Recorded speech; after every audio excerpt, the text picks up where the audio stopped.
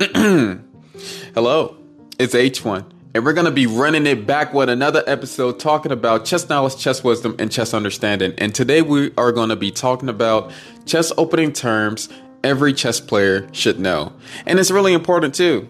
And not only that it's raining outside right now while I'm trying to record this awesome podcast, but at the same point in time, everybody should know these chess terms. When I talk about variations, chess theory, when I mention novelties, you should already know right off the bat what I'm talking about.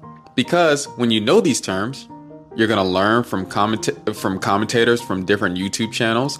And plus two, maybe, just maybe, it might help you to find a good opening repertoire when you're starting out building your own openings. Okay, so hey, stay with me, listen, and let's get to it.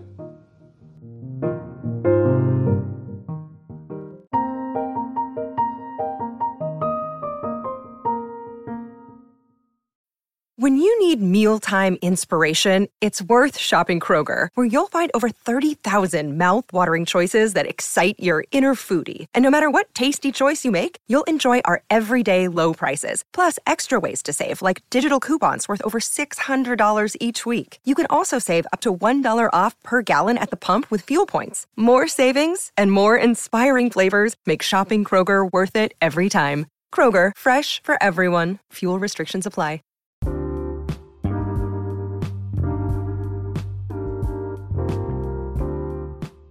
All right, let's get into these chess terms right quick by starting off with the word opening. Now, the word opening usually refers to an opening played by white. For example, if I mention that somebody did the king's pawn opening, then you probably guessing that white played e4. And this is before black even played a move. Or if I said that, oh snap, they're playing the English opening, look at them. That refers to white playing c4. And then, so you're probably wondering, well, if we was talking about black, what do they refer their openings with? Well, they refer their openings to defenses. So defenses is for the black pieces, and just the word opening is for the white pieces. And for example, on defenses, like the Caro-Kann defense or the Sicilian defense. So if somebody is mentioning some type of defense, is for the black pieces. The next word I want to get across y'all's head as H1 is the word variation. The variation usually derives from the line or the defense in general. So for example, the Najdorf variation comes from the line of the Sicilian defense. And so a variation is basically, so we have the main word for the opening, and then we have the line that goes along with the opening. That's like the only way of how I can explain it. The next word I want to get to is gambit, and gambit means, let me see. So the word gambit is an opening that involves sacrifice of materials, probably one or two pawns or a piece, to get a advantage in the opening. So for example, we got openings that are called the Queen's Gambit, or maybe the Evans Gambit. Not maybe, but the Evans Gambit. And then we have the Goring Gambit, the Danish Gambit. There's a lot of gambits that sacrifice material in the beginning to get some type of advantage. And I think I have a whole episode on it. So if you want to learn more about gambits and how they work, then just go back to those episodes. Now, the next thing, since we talked about gambits, is to talk about counter gambits. What are counter gambits? So a counter gambit is usually a gambit that is often in response to another gambit. For example, like the Folkbier counter gambit or the Alpin counter gambit. These things exist to counteract regular gambits. All right. Now, another term that you need to know about is system. What is a system? Well, it's basically a method of development that can be used against many different setups. For example, a lot of people play the London system against every single thing, or a lot of people play the Colley system against every single line that black plays. And so when you learn systems, then you're kind of, you don't, since it's a system that you can play repeatedly, a lot of people think that these type of openings are easier to play than actual openings, right? And you know that they're systems by if they have the word system at the end of it. Now, let's get into the term of attack. What does attack mean in opening terms? Well, it usually describes a aggressive or provocative variation. So, for example, the fried liver attack. And I know that opening might sound weird to new chess players, but that is a real opening that is pretty aggressive. And we got the King's Indian attack, which is pretty popular. And most of these attacks are on the white side, but there might be some on the black side. I just don't know about it right off the bat. So the next term I want to talk about is reversed. Now, reversed mean in opening terms is the word reversed mean in opening terms a black opening played by white, or more rarely a white opening played by black. So, for example, there are like delay type of moves that you can play to basically reverse. I'm trying to think of like a good way to explain it. I can only explain it in like notation type of thinking in my head. For example, if I was in a starting position and I'm the white pieces, if I play A3 and then if I start off the opening with A3 and my opponent does like D5 and then I do E4, that would be like a reversed kind of king's pawn opening. That would be a reversed, it could be a reversed Aguchico piano in that point of view. So there are certain openings that can be reversed. It rarely happens. It's not exactly done because usually when you have the white pieces, you don't want to lose a tempo. But hey, it is. People use it to basically confuse their opponent into playing something backwards.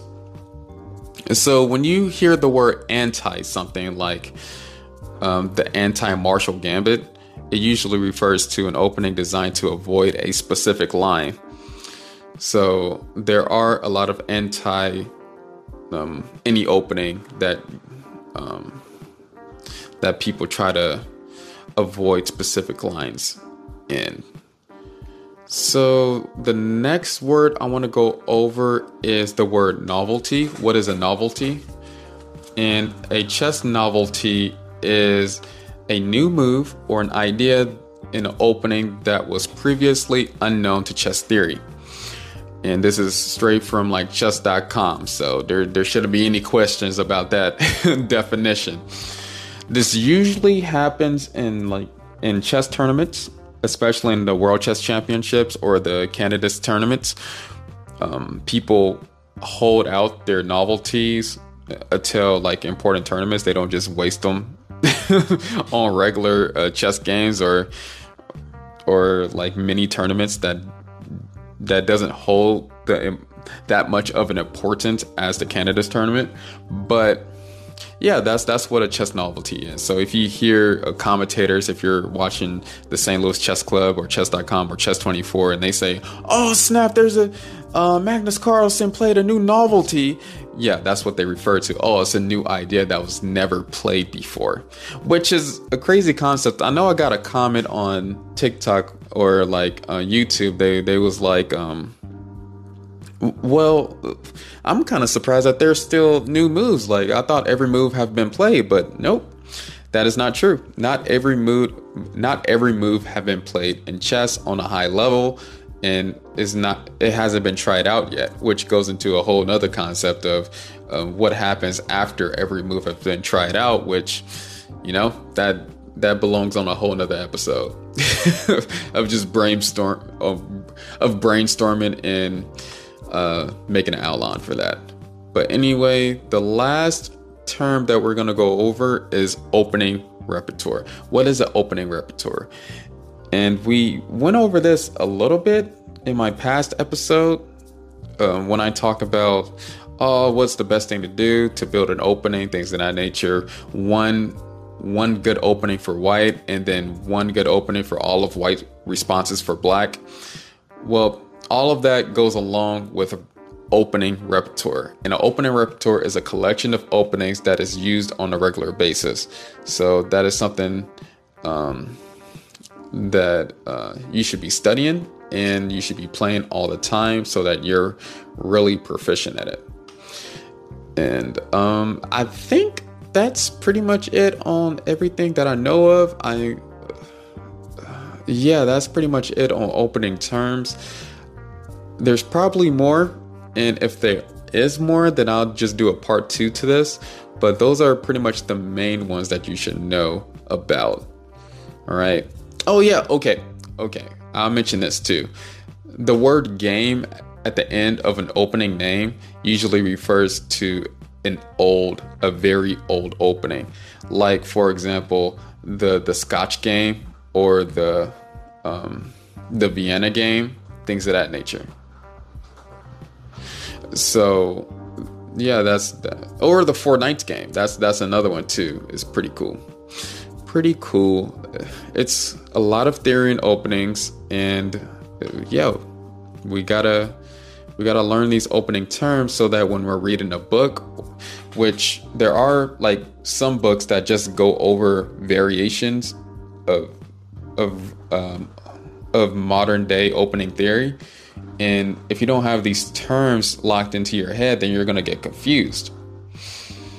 So there we go. Those are pretty much all the opening terms I'm going to be going over this episode. All right, let's go to the next segment.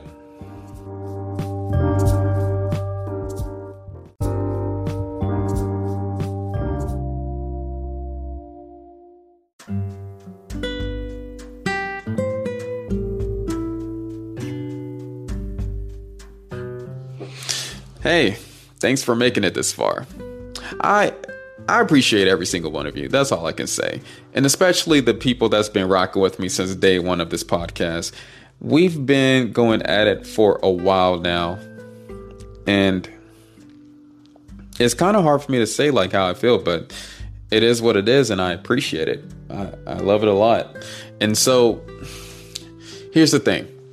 Yes, this episode was 10 minutes. It was shorter. This is probably the length that is going to be at. Unless I have a pretty cool topic that I want to talk about, this is probably going to be the length of it. Just trying to balance everything out and not trying to burn out on all these forms of content. I have been on TikTok a lot more lately, on YouTube. Let me just say that I appreciate everybody that's been supporting me on these different avenues. Instagram's almost at 3,000 followers. TikTok is just reached over 50,000 followers, which is just mind-blowing. Just crazy enough, TikTok reached over 50,000 followers. It happened so fast too. It happened so fast. But anyway, YouTube is over 6,000 followers, and yeah, there's no words how I can describe this. So I'm trying to please everybody on every different platform. And it's crazy how the landscape of things have changed, the content have changed. And what I mean is everybody is on the short form content type of lane, and nobody is willing to watch or listen to a 30-minute or a 50-minute video anymore, which is still mind-boggling because the time that I grew up in, that was all there is. It's just 30-minute videos, and 28 minutes of that 30-minute video was fluff. It wasn't even beneficial. Like, especially the time I was learning how to play chess on YouTube, that was pretty much every single video. It wasn't exciting or intriguing at all. It wasn't even entertaining. It was just blah. Nothing. So wow. Man, I just wonder, and I'm sorry I paused for that long, but I was just wondering like where everything's going to be at it in the next 5 years, because I did put out my updates on the podcast and y'all know what I'm thinking. Everybody knows what I'm thinking if you listen to the podcast, and it's simply a good thing. It's simply, it's wonderful. It's dope. And it's an exciting year. Honestly, I've never had a better month or a happier year in my whole entire life. I mean, I have a new kid. This year, my 5th year anniversary passed of being married to my lovely wife, which relationship is still going strong. And now the business is finally going up. It's finally going to where I wanted it to go. I finally get to teach chess and share my knowledge that I've been doing for like, oh my goodness, so long. And when I first started playing chess, I would have never thought that I would get to this point where I have a chess podcast and I'm on YouTube teaching chess. I would have never thought that I was going to get to this point, but here I am now. So I'm glad that y'all are enjoying the content, and thank you for everybody who's following the podcast and who's liking and who gives me encouragement. I appreciate it. It is a daunting task to do a podcast and videos on different platforms, but I'm up for it. I got time for it. I got time for it, so why not? Let's get to it. Let's just dive deeper into work, because that's pretty much what this society is all about nowadays. It's so sad. It's so sad, but it's so true at the same time. If I'm not working, then who's gonna feed my kids? Who's gonna feed my wife? I'm the person that does that. I'm just being stupid nowadays, but okay. Well, thank you for picking this episode. Thank you for picking the podcast. And hey, let's get ready for the next one next week. Peace.